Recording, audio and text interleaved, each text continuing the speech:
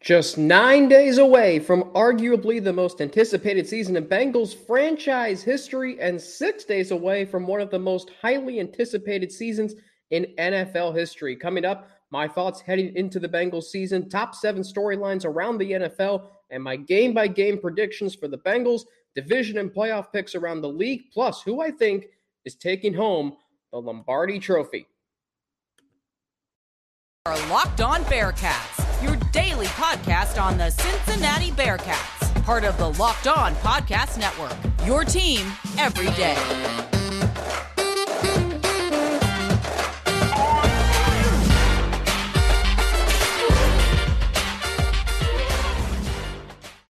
It's a bonus content Friday. Welcome to Locked On Bearcats. I'm Alex Frank, your host each and every day, bringing all of my experiences from my days as sports director of UC's student-run media organization, Bearcats Media, and bringing them here to Locked On Bearcats. Don't forget to subscribe to our Locked On Bearcats YouTube channel. We're just 2 subscribers away from 500. We're at 498. Follow us, too, to get an alert every time we drop a new episode. It's bonus content Friday, every Friday during the football season, and throughout the Bengals football season, I post a preview episode leading up to the upcoming game. We'll hear every week from James Rapine of Locked On Bengals. Plus, this is something I'm going to try and hear from the Locked On host of the Bengals opponents. So next week, that would be Chris Carter of the Steelers, and every opponent the Bengals play throughout the season, we'll try and get them on as well. Every Friday at 3 is when this episode, at 3 p.m. is when this episode will drop. So obviously, this is Locked On Bearcats, and this is a daily podcast on the Bearcats, but football in Cincinnati, not just with the Bearcats, but with the Bengals, is so big right now. My love for the Bengals runs deep. I'm a third-generation season ticket holder. Family's had him since the very first season. So I like to talk about them as well, and that's why I thought, hey, why not get some bonus content out there during the football season every Friday, previewing the upcoming Bengals matchup. But today, it's previewing the Bengals season, the NFL season. As I mentioned, I'm going to give you my game-by-game predictions for the Bengals. I'm going to give you my division and playoff picks around the league, and then my playoff game picks and who I think is taking home the Lombardi Trophy. So the Bengals are coming off a season that can be described in a lot of different ways. I would say for me and my family, and having been season ticket holder since 1968, it was one of the most enjoyable times of my life. Not just as a sports fan and a Bengals fan, but just in general. Like when we talk about sports bringing people together, and when we talk about sports creating memories with family, that's what the Bengals did last year. Being at that playoff game with my uncle and cousins against Las Vegas. And then going to the playoff game in Nashville. My sister came in from Clemson. A friend of mine came in from Bristol, Connecticut, and my family came down from Cincinnati. That game brought us all together from different parts of the country. And then we were all at my uncle's house for the AFC Championship. My uncle went to the Super Bowl. I was in South Carolina at Clemson day before I started my job as a news producer down here at WGXA News in Macon. I was watching the game with my sister and her friends. My mom was in Charleston watching the game with her friends. I had family back home in Cincinnati watching it. The Bengals fan base grew so rapidly last year, and such a stark contrast to what the previous 31 years had been like. And yeah, I've been a Bengals fan my whole life, but for the first, I became a sports fan in 2005, 2006. And for the first 15 years, I had to endure everybody saying, oh my gosh, you're a Bengals fan. They suck. It must be so hard. Like, even Browns fans, when they became good, oh my God, why don't you come over to our side? Yeah, I had to deal with that. And it was funny. Like, I kind of shrugged it off like, haha, you're so funny. But, I took it on the chin. I heard it every single day. And it's not just me. It's every Bengals fan in Cincinnati, every Bengals fan around the country. Like, the Bengals were arguably the most feudal franchise in professional sports for 30 years, not just the NFL. And yeah, there were some good teams. 5 straight playoff appearances with Andy Dalton and Marvin Lewis. Those were good teams. But they didn't have the momentum and the connection to the city of Cincinnati like this team does right now. it goes back to what they did in the offseason leading up to the 2021 season. It is what they did last year, sweeping Pittsburgh, Baltimore in dominant fashion, breaking a 31-year curse that not only hovered over this franchise, but for the city. And then not only that, putting icing on the cake by going into Nashville and beating the number 1 seed Titans, and then going into Kansas City 4 weeks after they pulled off a miraculous victory to win the division and beat them in the AFC Championship game in a place where they very seldom lose. Like, all that stuff happened. And it just felt like everything was happening at once. This city took a complete 180-degree turn. This franchise took a 180-degree turn. All of a sudden, you felt like you belonged as a fan.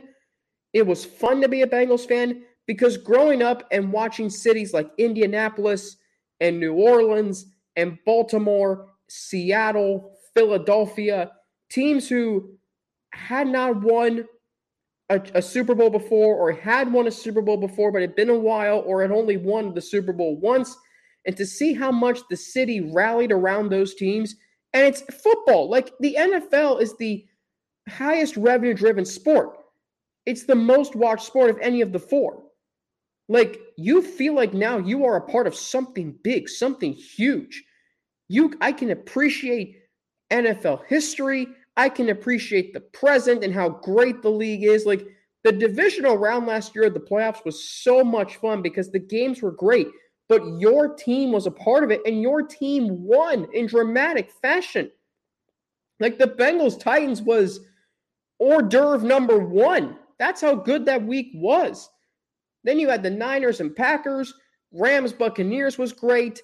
Bills-Chiefs is an all-time classic. You are a part of that.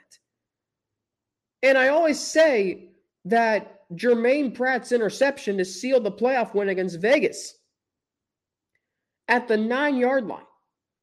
That moment, my sports life took a 180-degree turn because we were now a part of, we now felt like we belonged at the table. We weren't just some other team in the league that no one cared about. Like, now people care about the Bengals. They've been getting a lot of chatter this offseason, and rightfully so. This season is arguably the most anticipated in franchise history.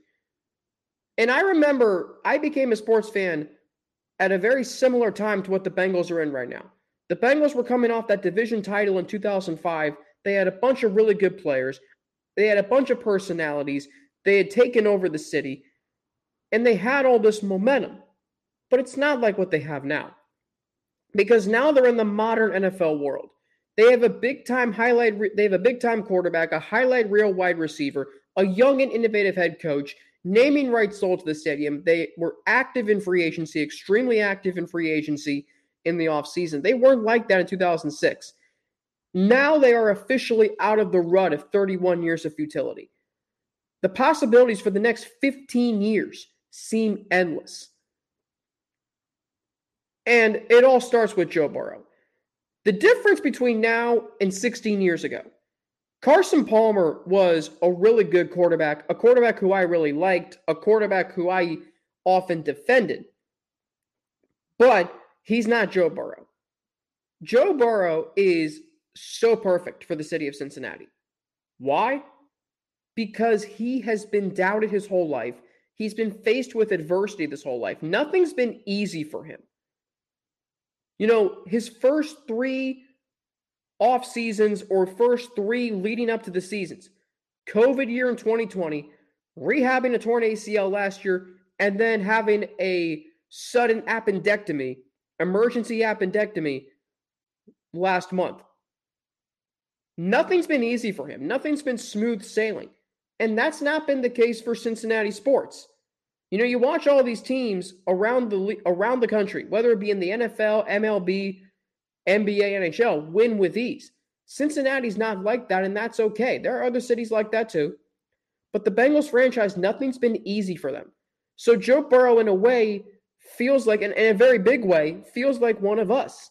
Ohio kid, played at Ohio State. I know this is a Bearcats podcast, and I'm talking to a Bearcats Cincinnati audience. But come on. Some of you listening to this may be Ohio State fans, and that's fine. I have a soft spot for them too. So he grew up watching the Bengals. He understands the city. It's very blue collar, very tough minded, a bunch of people who just go to work every single day, very community like feel. And you have a celebrity status in Cincinnati. It's not like he's in New York. It's not like he's in Los Angeles. He can be this big time player in Cincinnati. He fits the mold of the city. And here's what I love the most about it is, yes, he's the quarterback on the Bengals team that broke a 31-year curse. And after the game, in an interview he did with Catherine Tappan of NBC on the field, in his postgame, in a press conference a few days after the game, he said a famous quote to Catherine. He said, took care of business, on to the next round. And then he said a few days later, this is the standard going forward, at least one playoff win. And when Joe Burrow, someone of big status, says that, that is exactly what this city is needed. We're not just going to accept winning division titles or going to the playoffs every year. The standard now every year is at least winning one playoff game. This team will go as Joe Burrow goes, and you feel like you would literally do anything for him. We have not had someone like this since, I don't even know. Chad Johnson was a great personality. Fans loved him. But he eventually, his high-flying act sort of waned. And eventually, you kind of grew tired of him because he wasn't producing on the field after really 2006, maybe 2007. Joe Burrow's different. Joe Burrow's got a great personality, but he's never too high and he's never too low. You don't have to have a BS detector with Joe Burrow. It's very genuine. It's very truthful. It's no blurred lines. It's transparent. And he has the entire city of Cincinnati in the palm of his hands. Now, let's go to the wide receiver trio. Great story written by Jonathan Jones of CBS Sports on the wide receiver trio that came out yesterday. Tyler Boyd, T. Higgins, and of course, Jamar Chase. Talked about the winning bond that they have, how they go about their preparation during game week. You know, their relationship with wide receivers coach Troy Walters, a former wide receiver himself. Very insightful article by Jonathan Jones. But this wide receiver trio, why I love them all so much is because they play with a swagger. They play with confidence and experience. You know, the Bengals under Andy Dalton, they had some good receivers. A.J. Green, Tyler Eifert, Marvin Jones, those were all really good receivers. They're not these three. Jamar Chase is a former Fred Biletnikoff Award winner, former national champion. T. Higgins is a former national champion, former second-round pick. And Tyler Boyd is one of the best slot receivers in the league and has gotten gradually better and better since his down 2017 season. Ever since that 4th and 12 touchdown at Baltimore, he has been a really good wide receiver, an overlooked wide receiver. And if you cover one, if you try and take away Jamar Chase, that's fine. Tyler Boyd will just get his catches over the middle. If you cover both, if you cover both Chase and Higgins, Tyler Boyd gets his touches. If you cover, if you cover Jamar Chase, T. Higgins is going to get attention. The other one gets attention from Joe Burrow. Jamar Chase is a walking highlight reel. You know, I remember after week 7 last year against the Ravens, Jamar Chase had that 82-yard touchdown catch and run. And in previous years, you would watch Football Night in America, or you'd watch NFL Game Day Prime, or any highlight show, and you'd see these highlight reel making receivers, Tyreek Hill, Stephon Diggs, and you wish you had that on your team. And now you do. I mean, Chris Collinsworth said that night on Sunday Night Football, Jamar Chase might be the best wide receiver in Bengals franchise history. I mean, this is Chris Collinsworth we're talking about. And so now you have that big-time receiver. And that was especially cemented against Kansas City in the regular season home finale week 17. T. Higgins is a big play guy at any moment. T. Higgins can, week 12 against Pittsburgh, hadn't had a touchdown since week 2. Had a touchdown that day. Against Baltimore, exploded for 2 touchdowns, 12 for 194 on the ground that day. 12 catches, 194 yards. Had a great postseason. Little down game the first game, okay. Had a great game against the Titans. Had a phenomenal game against Kansas City, and then had two touchdowns in the Super Bowl. So again, take away Jamar Chase, you have T. Higgins on the other side. And T. Higgins is this tall, big, just mountain of a receiver. So hard to defend. And then Tyler Boyd is Mr. Consistent. Didn't have a drop all season until that crucial 3rd and 9 drop in the Super Bowl. Tyler Boyd had some issues off the field in 2017. We know that.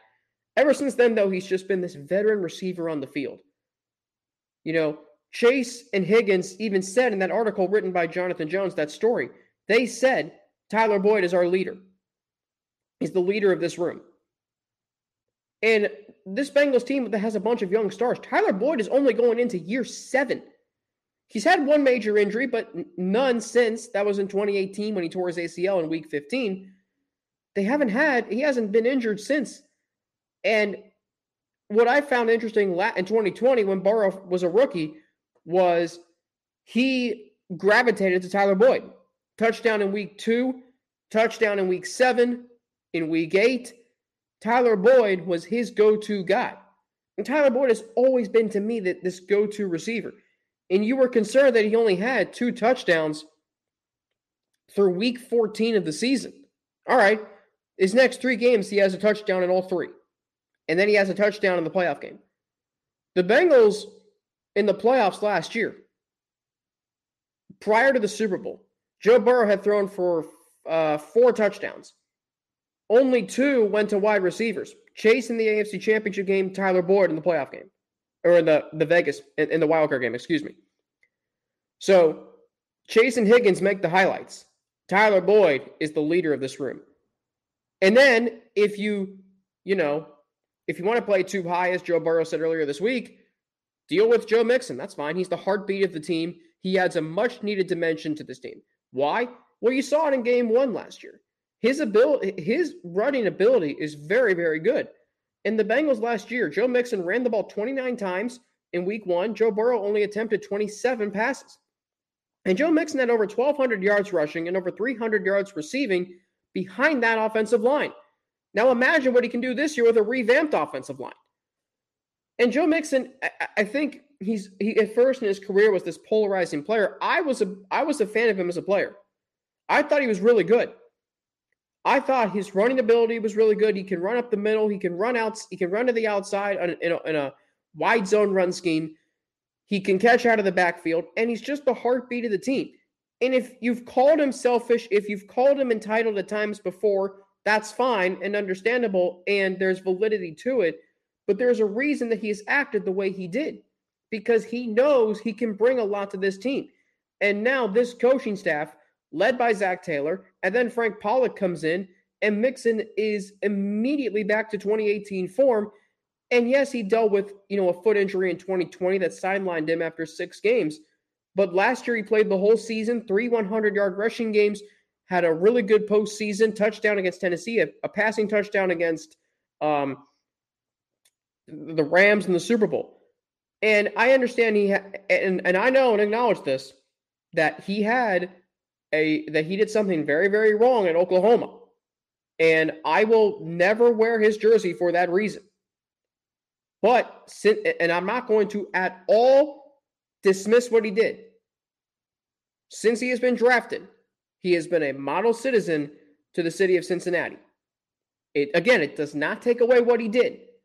He has been a model citizen to Cincinnati ever since he's been drafted. He's been the leader. He's been the heartbeat of the team. Fans love him. Again, it does not take away what he did.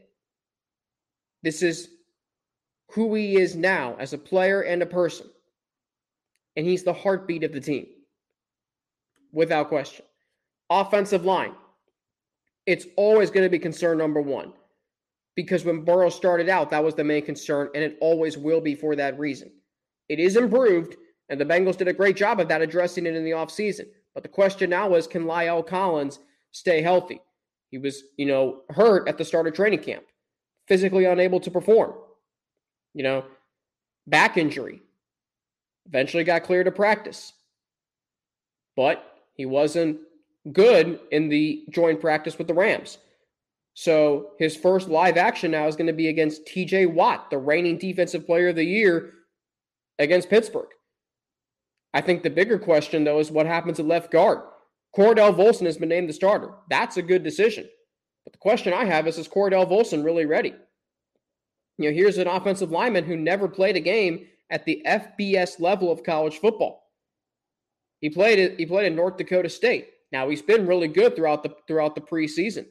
So the hope is that maybe, this is the solution at left guard. And if it's not, can Jackson Carman get it together? I mean, he has lost starting position battles to Cordell Volson and Xavier Su'a-Filo.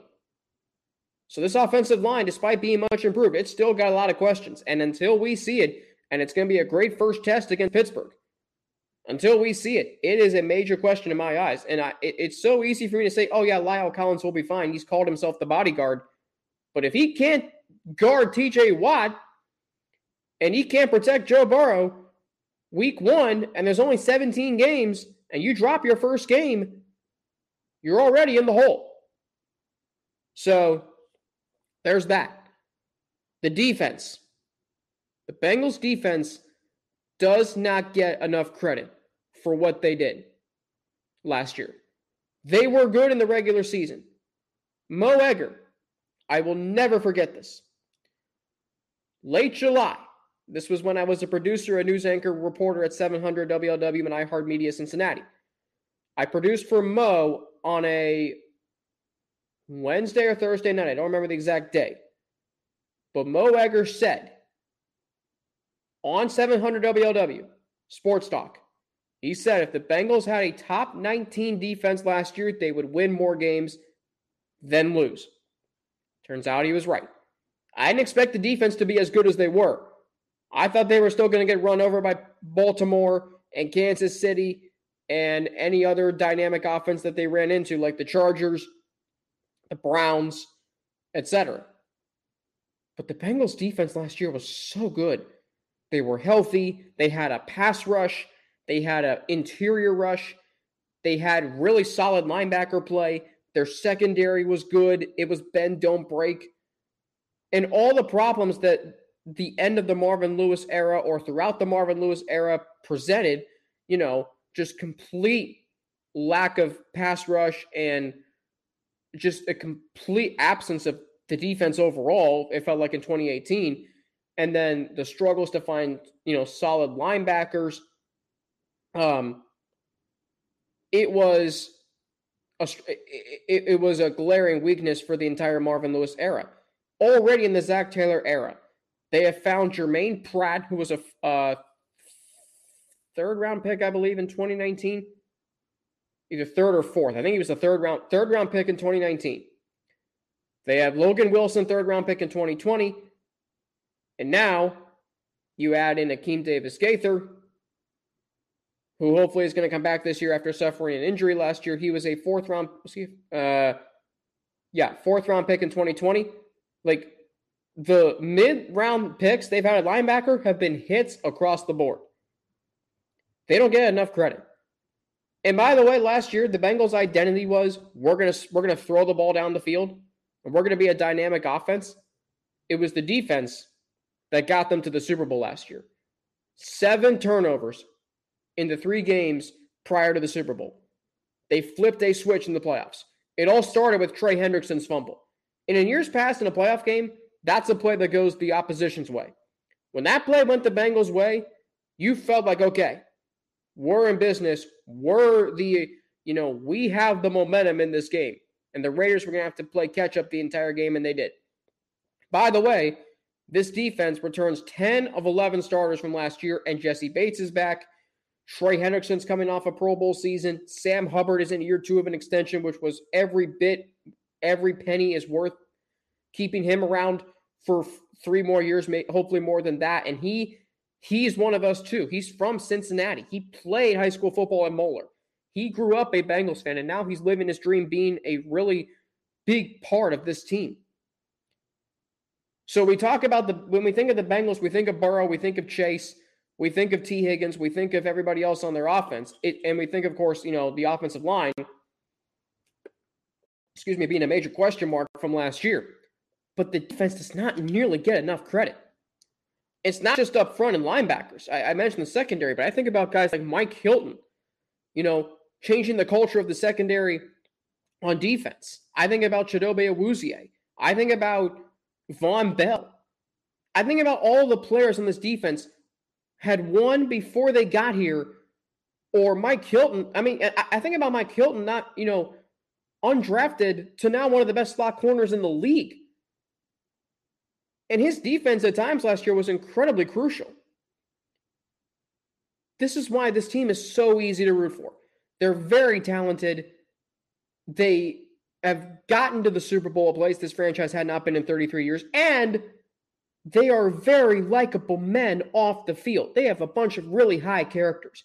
So when we talk about the difference between 2016 or 2006 and 2022, it's the Bengals were really good then, but we knew they had off-the-field issues. 9 arrests in 9 months will take care of that. This year's team is not that. Carson Palmer didn't want anything to do with the spotlight. He didn't embrace playing for the Bengals and playing for the city of Cincinnati like Joe Burrow has. Carson Palmer, was this golden boy, California high school quarterback, Heisman Trophy winner, played at USC, etc. Joe Burrow was this, Nebraska didn't even recruit him. He went to Ohio State, was a backup for 3 years, then went to LSU and became the best quarterback in college football, produced the best quarterback season in college football history, and now he's doing what he did there up here in Cincinnati. Truly remarkable. Coming up, they obviously lost the Super Bowl last year, but what does history suggest will happen to the Bengals this year? Plus, was last year proof of what the future could look like in the Joe Burrow era, or was it just a fluke? I'll explain after a word from Nitsa. So, here's the situation. Are you one of those people who thinks it's okay to drive stoned? What's the worst that can happen? You end up driving below the speed limit. You see where I'm going here? It's no big deal, right? You think so? Wrong. The truth is your reaction times slow way down when you're high. You not only put yourself in danger, but everyone around you. Talk about a buzzkill. Stop kidding yourself. It's not okay to drive high. If you've been using marijuana in any form, do not get behind the wheel. If you feel different, you drive different. Drive high, get a DUI. It's that simple. So in the last 20 years, 19 years, the 20th will be the Bengals this year. I went back and looked at the previous 19 teams who lost the Super Bowl and what their next season looked like. In the first 6 years, not very good. 4 teams had losing records. 5 teams missed the playoffs. Only 1 team made the playoffs and won their division the next year. That was the 2006 Seattle Seahawks. But from 2009 through 2021 last year with the Chiefs, only 3 teams missed the playoffs. In fact, 1, 2, 3, 4, 5, 6. It looks like by my University of Cincinnati math, 6 teams won their division. And 4 teams went back to the conference championship game.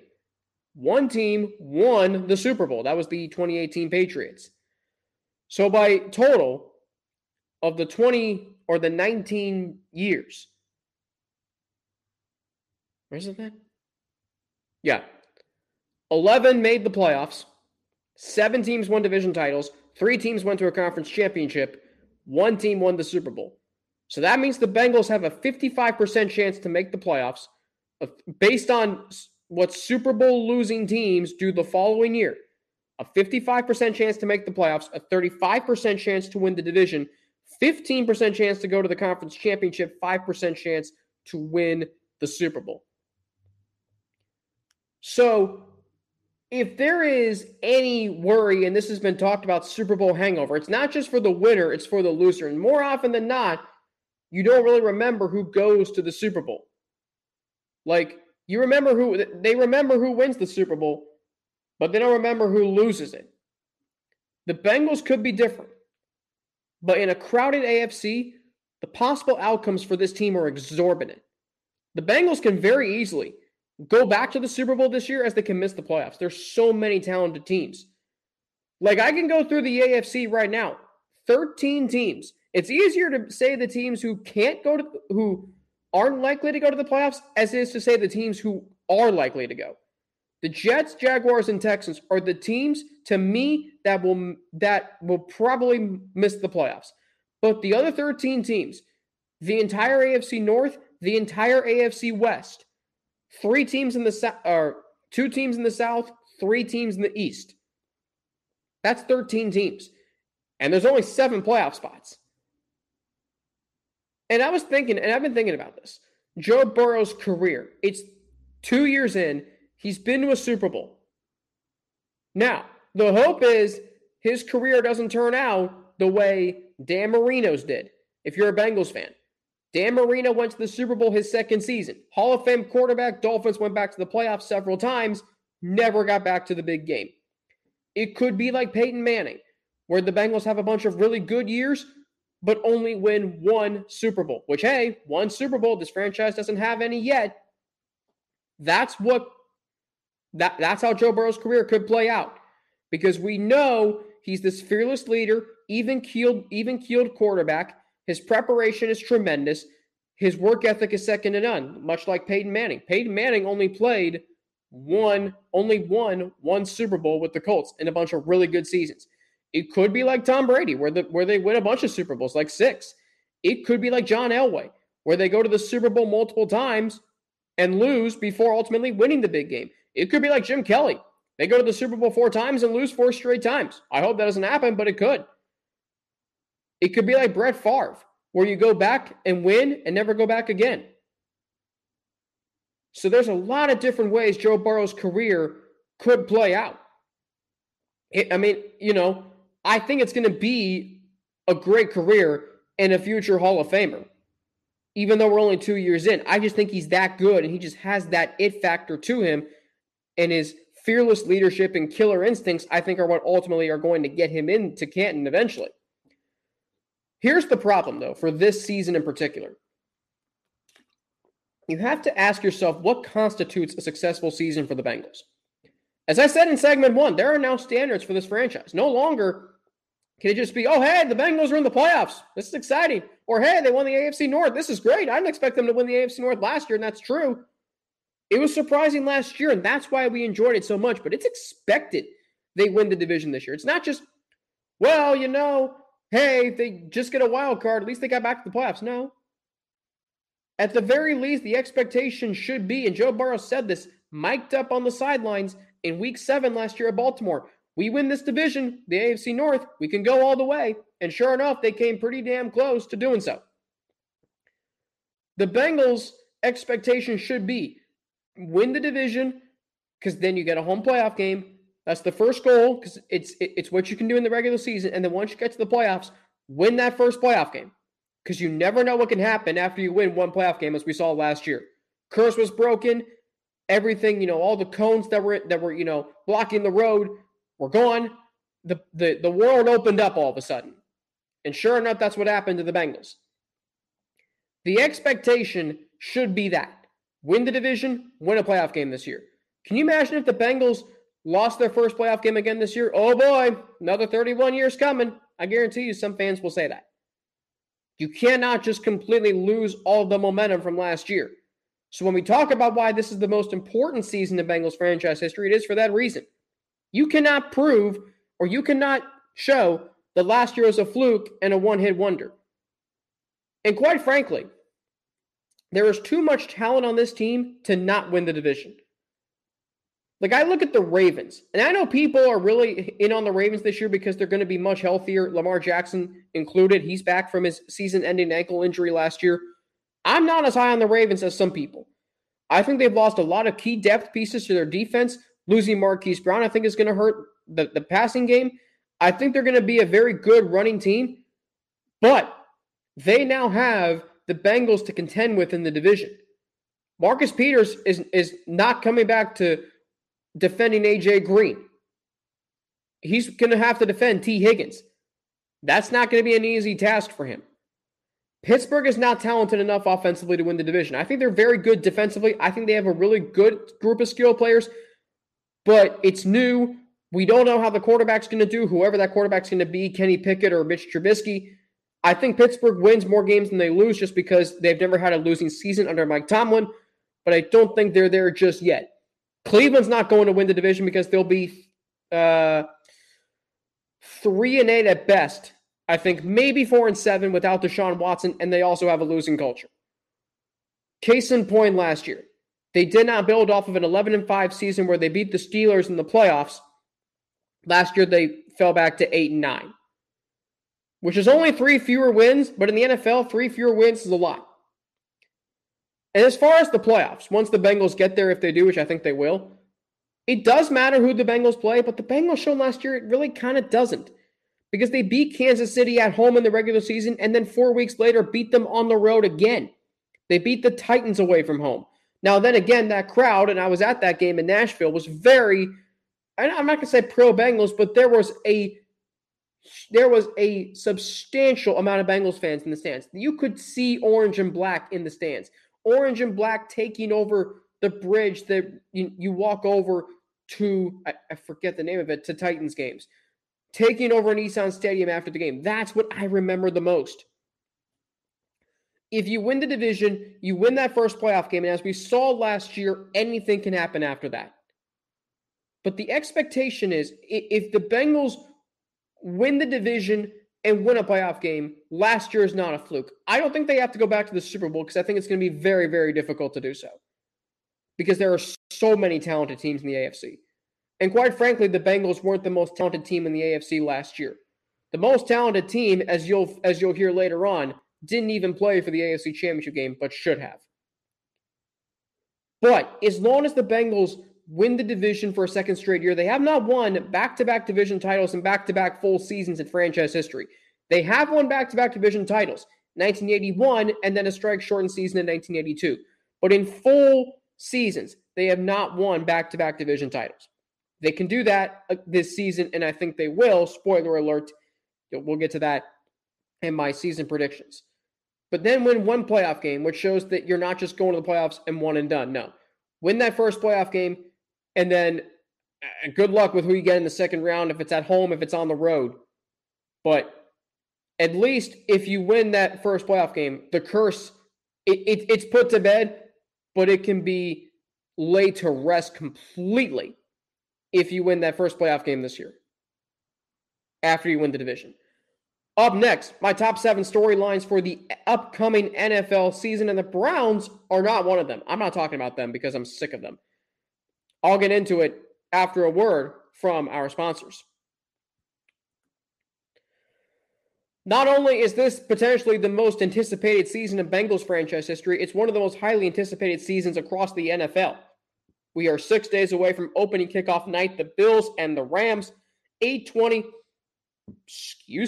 on NBC. Mike Tirico, Chris Collinsworth, Melissa Stark on the call from SoFi Stadium in what is technically Inglewood, California. Of course, Westwood 1. We'll also have the call of the game, Kevin Harlan and Kurt Warner.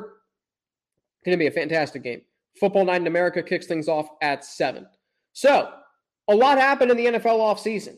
It's why the NFL is a 365-day sport.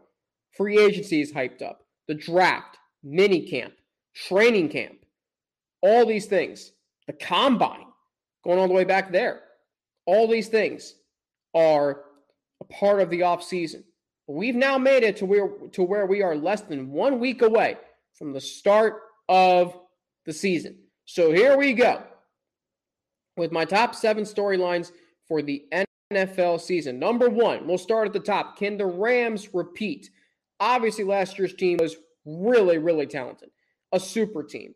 But they lost Von Miller, who was a very integral part to their defense in the postseason. Can Cooper Kupp come even just close to his Triple Crown receiving performance last year? Can Matthew Stafford deliver a solid year 2 under Sean McVay? He had 41 touchdown passes last year. I believe that led the league, but he also led the league in interceptions with 17. So, can the Rams repeat? It's going to be tough. The last team to repeat as Super Bowl champions was the 04 Patriots after they won the Super Bowl in 03. And the Rams have a very tough schedule this year. First place schedule. They only had a second place schedule last year. But a first place schedule this year that includes games against Tampa Bay and Green Bay and Dallas. Plus, they play the AFC West. Good luck. Number 2, are the Bengals proof or are they fluke? By the way, the Rams also play the Bills. Are the Bengals proof or fluke? There's polarizing views on this. There have been polarizing views throughout the offseason on this. What they do this year will fully dictate which direction this franchise will go. It cannot be like 2006, where the Bengals had all these high expectations. Dr. Z, the late great Dr. Z in Sports Illustrated, had them going to the AFC Championship game that year. They ultimately missed the playoffs. They can't do that this year. If the Bengals, like I said earlier, win the division again, win at least one playoff game, this franchise is going to be really good for a long time, and eventually they will bring home a Lombardi trophy. At least that's the hope. Number 3, what's this season going to look like in Green Bay and Kansas City? Because both teams lost really good, prolific wide receivers. Devontae Adams leaves Green Bay for Las Vegas. Tyreek Hill leaves Kansas City for Miami. Are their offenses in Green Bay and Kansas City still going to be prolific and lethal? Aaron Rodgers and Patrick Mahomes are arguably the best quarterbacks in the NFL. But will they remain elite even without their number 1 weapons? That's going to be very interesting to watch Green Bay. Do they go more run-centric? Kansas City, do they go more, short to intermediate game and occasionally hit the downfield ball to Marquez Valdes-Scantling or Mecole Hardman or maybe Travis Kelce? But now Travis Kelce's the number 1 weapon. Very interesting to see what those two offenses, who have been two of the NFL's best in the last few seasons, what they look like this year. Number 4, what in the world is going on in San Francisco? Trey Lance is projected as the starter. But then the Niners this past week signed Jimmy G to a 1-year deal. It doesn't make sense financially. But this might be good for San Francisco. Because I'm not sure if Trey Lance is completely ready to be the guy with the team putting all their eggs into one basket into his. Might help to have a quarterback who has won a lot of games for the 49ers. Jimmy Garoppolo. I don't get the Jimmy G hate. I don't get the criticism. All Jimmy Garoppolo has done when healthy is take the Niners to the Super Bowl and take them to the NFC Championship game. And it's not like they cakewalked. They were 3-5 last year. They finished the regular season 7-2. They were 13-3 2 years ago.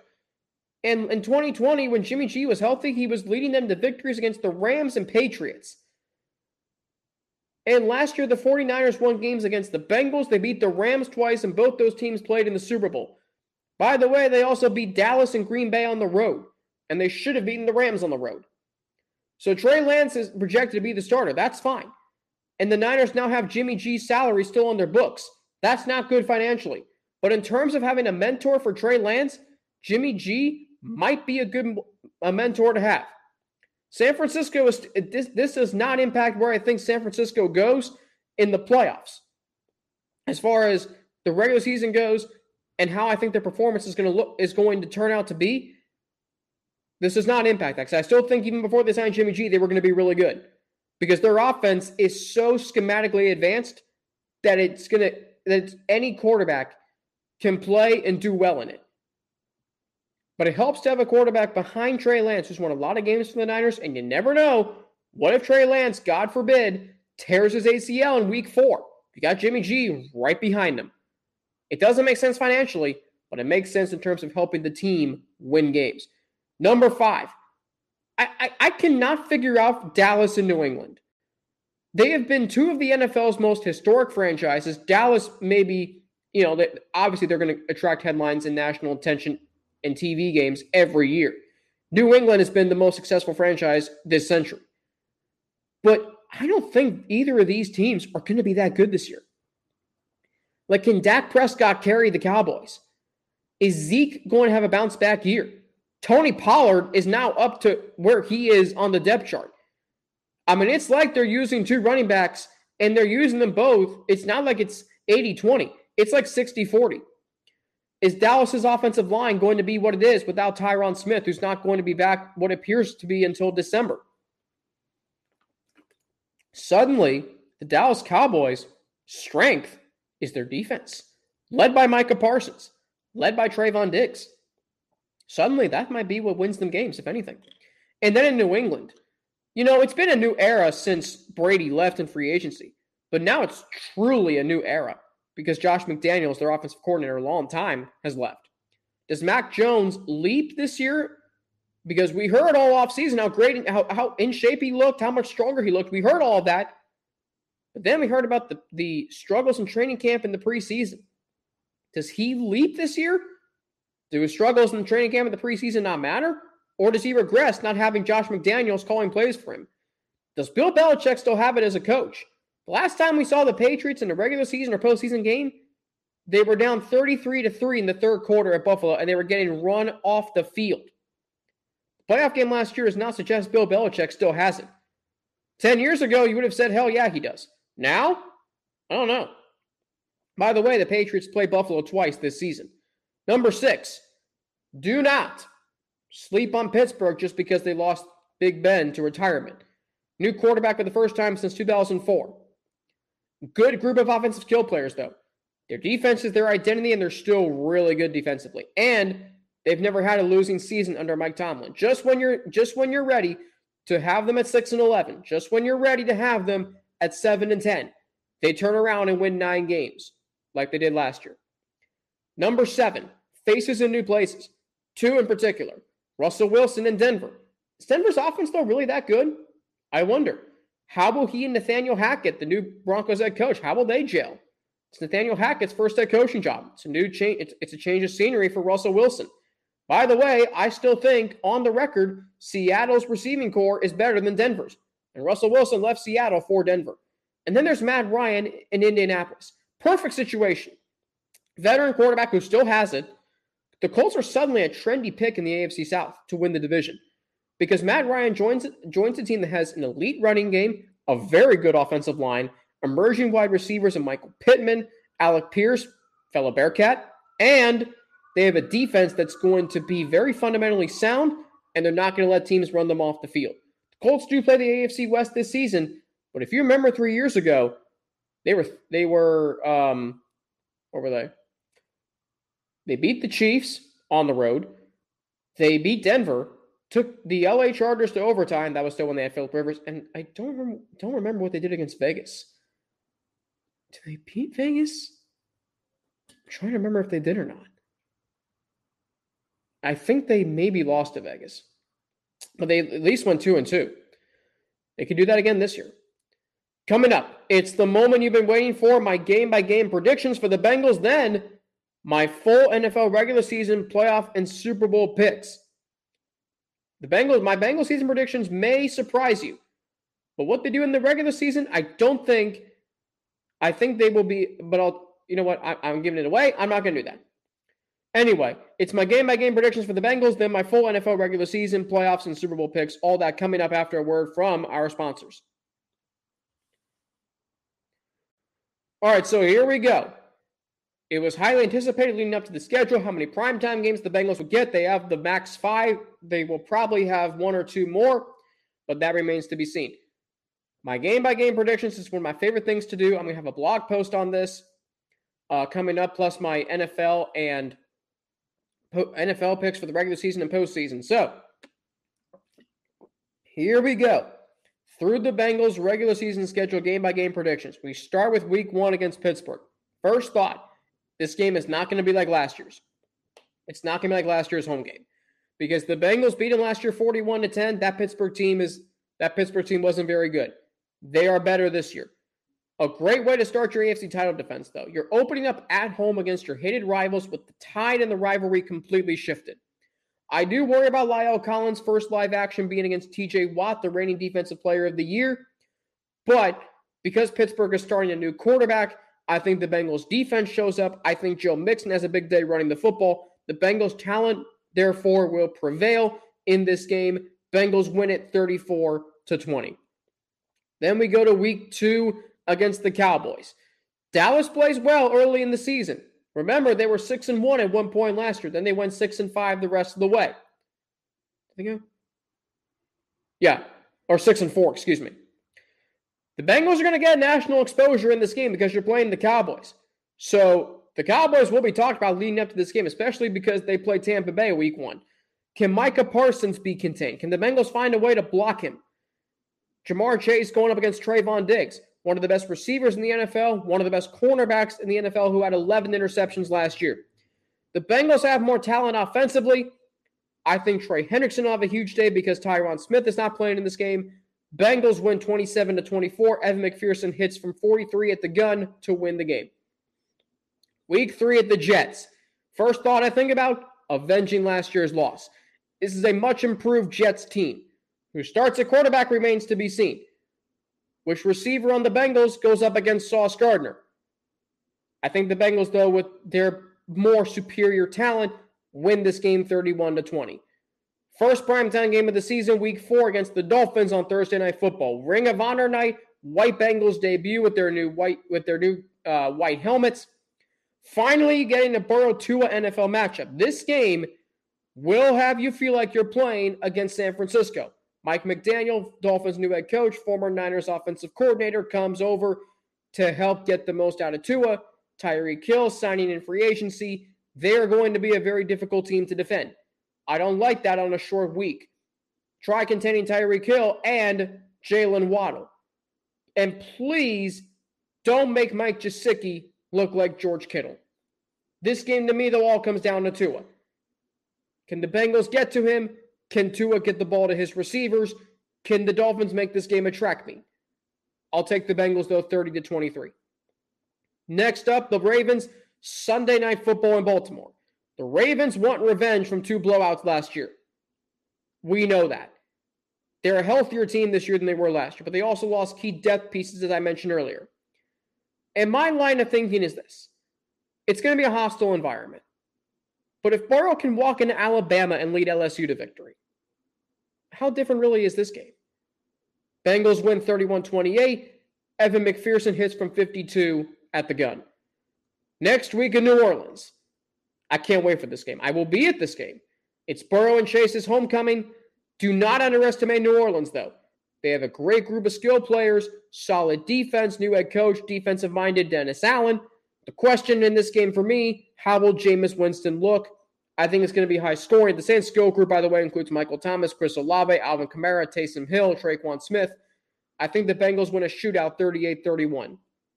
Week 7 against Atlanta.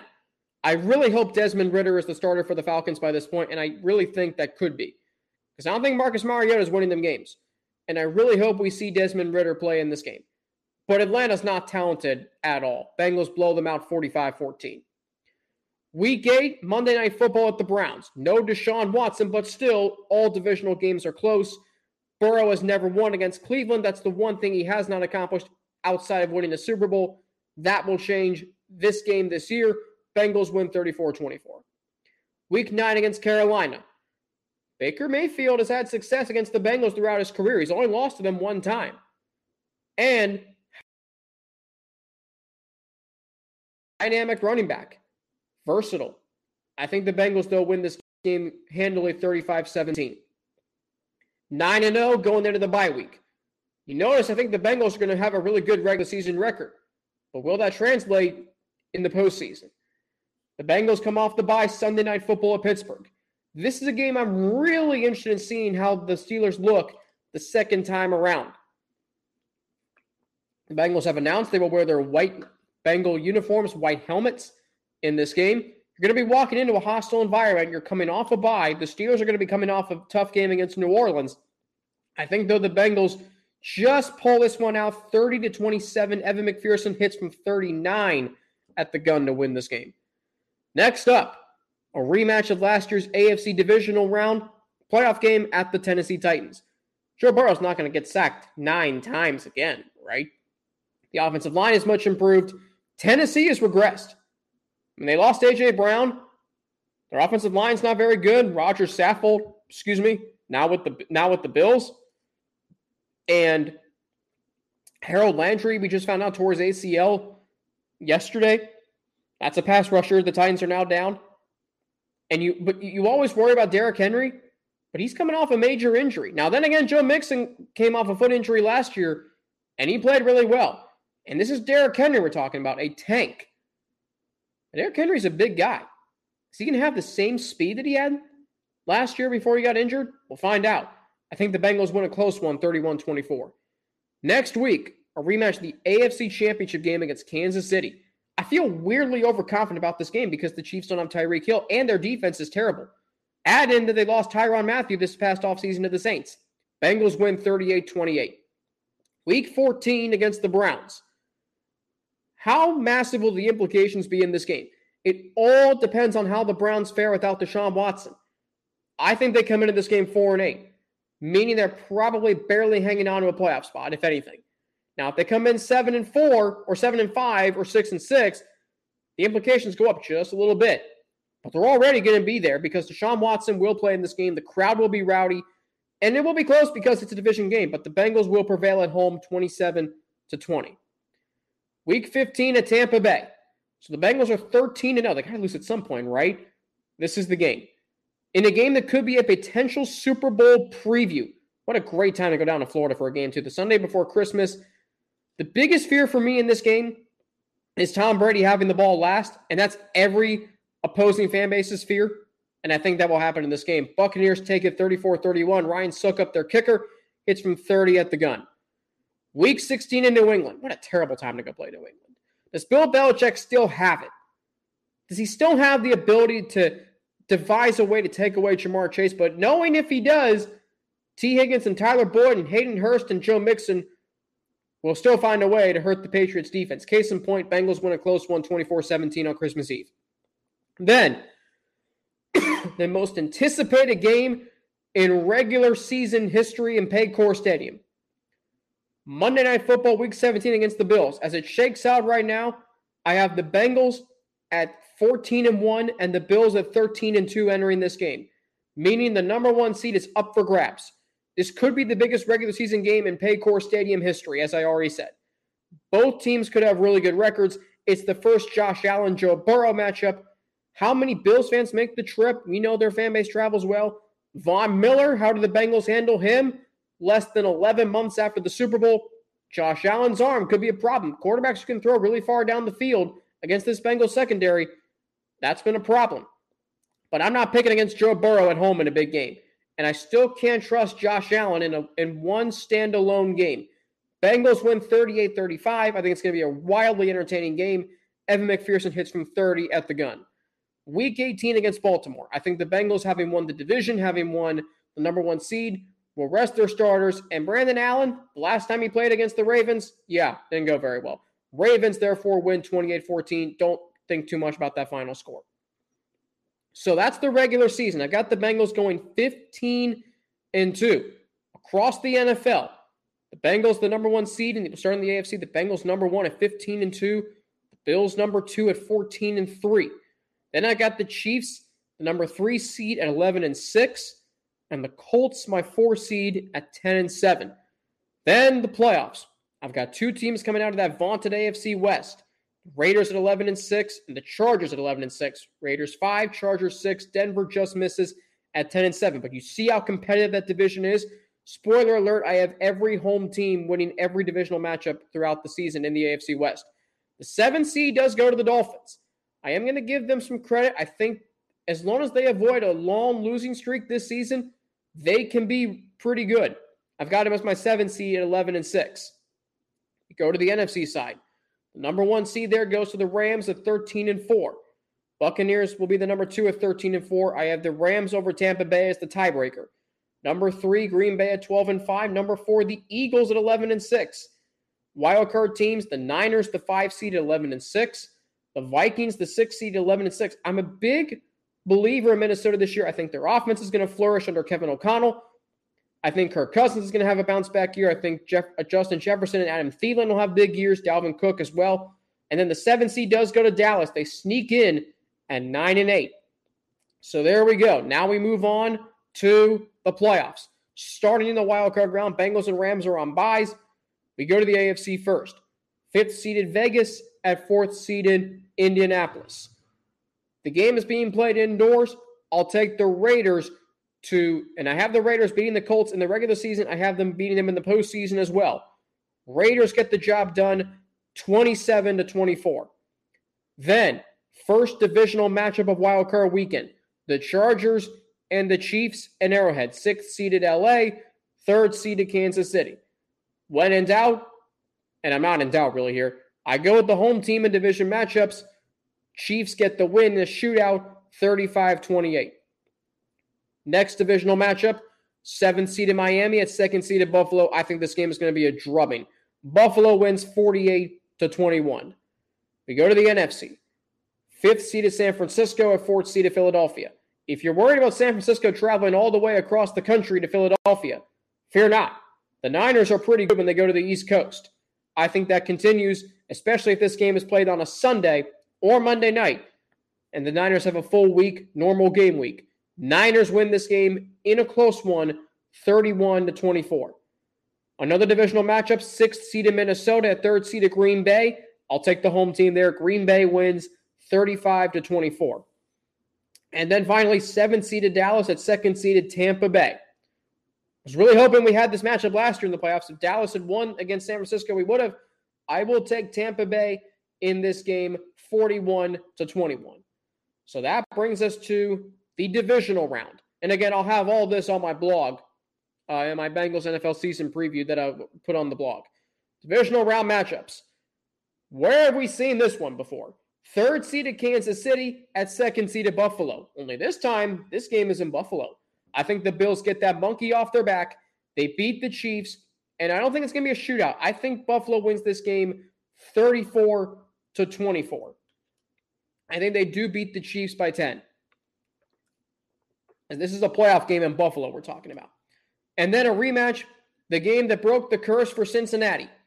5th-seeded Las Vegas at number 1-seeded Cincinnati. I think the Bengals get this job done and get it done handily. I'll say 38-21. Over on the NFC side, a rematch of a Week 3 matchup this regular season to 3rd-seeded Green Bay at 2nd-seeded Tampa Bay. I'll take the Tampa Bay Buccaneers in this game. I think it'll be close. I'll take Tampa Bay, though, 31-24.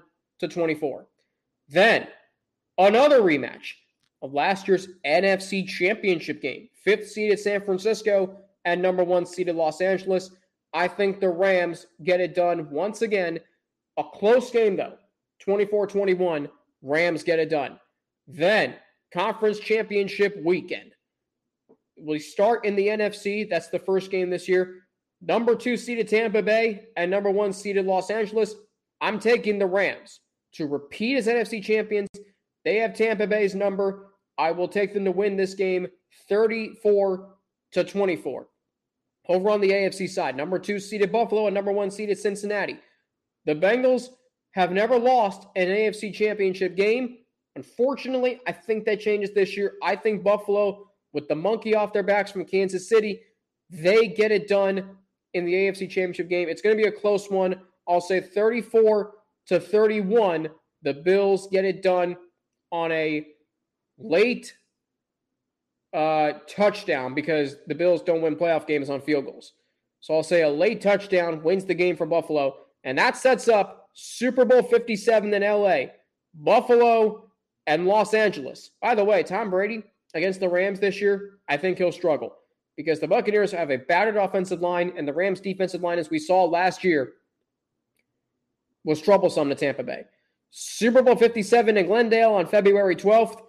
Buffalo and Los Angeles, a rematch of the opening kickoff game this regular season. I'm going to take the Bills to win their first Lombardi trophy and win Super Bowl 57 over LA. I think it's going to be a really entertaining game. I will say they win 34-27. Bills win the Super Bowl this year. There you have it. There you have it.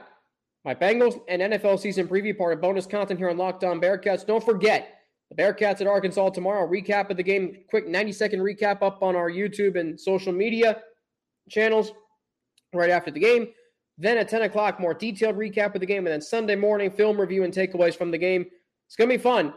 And thanks for enjoying the ride for Locked On Bearcats. My name is Alex Frank. Please have a great rest of your day. Thank you for listening to my Bengals NFL season preview. This will all be on my blog as well. So Have a great rest of your day. Enjoy the game tomorrow. Stay safe. Stay healthy. Please make sure to choose a designated driver. Do not drive high. Do not drive drunk.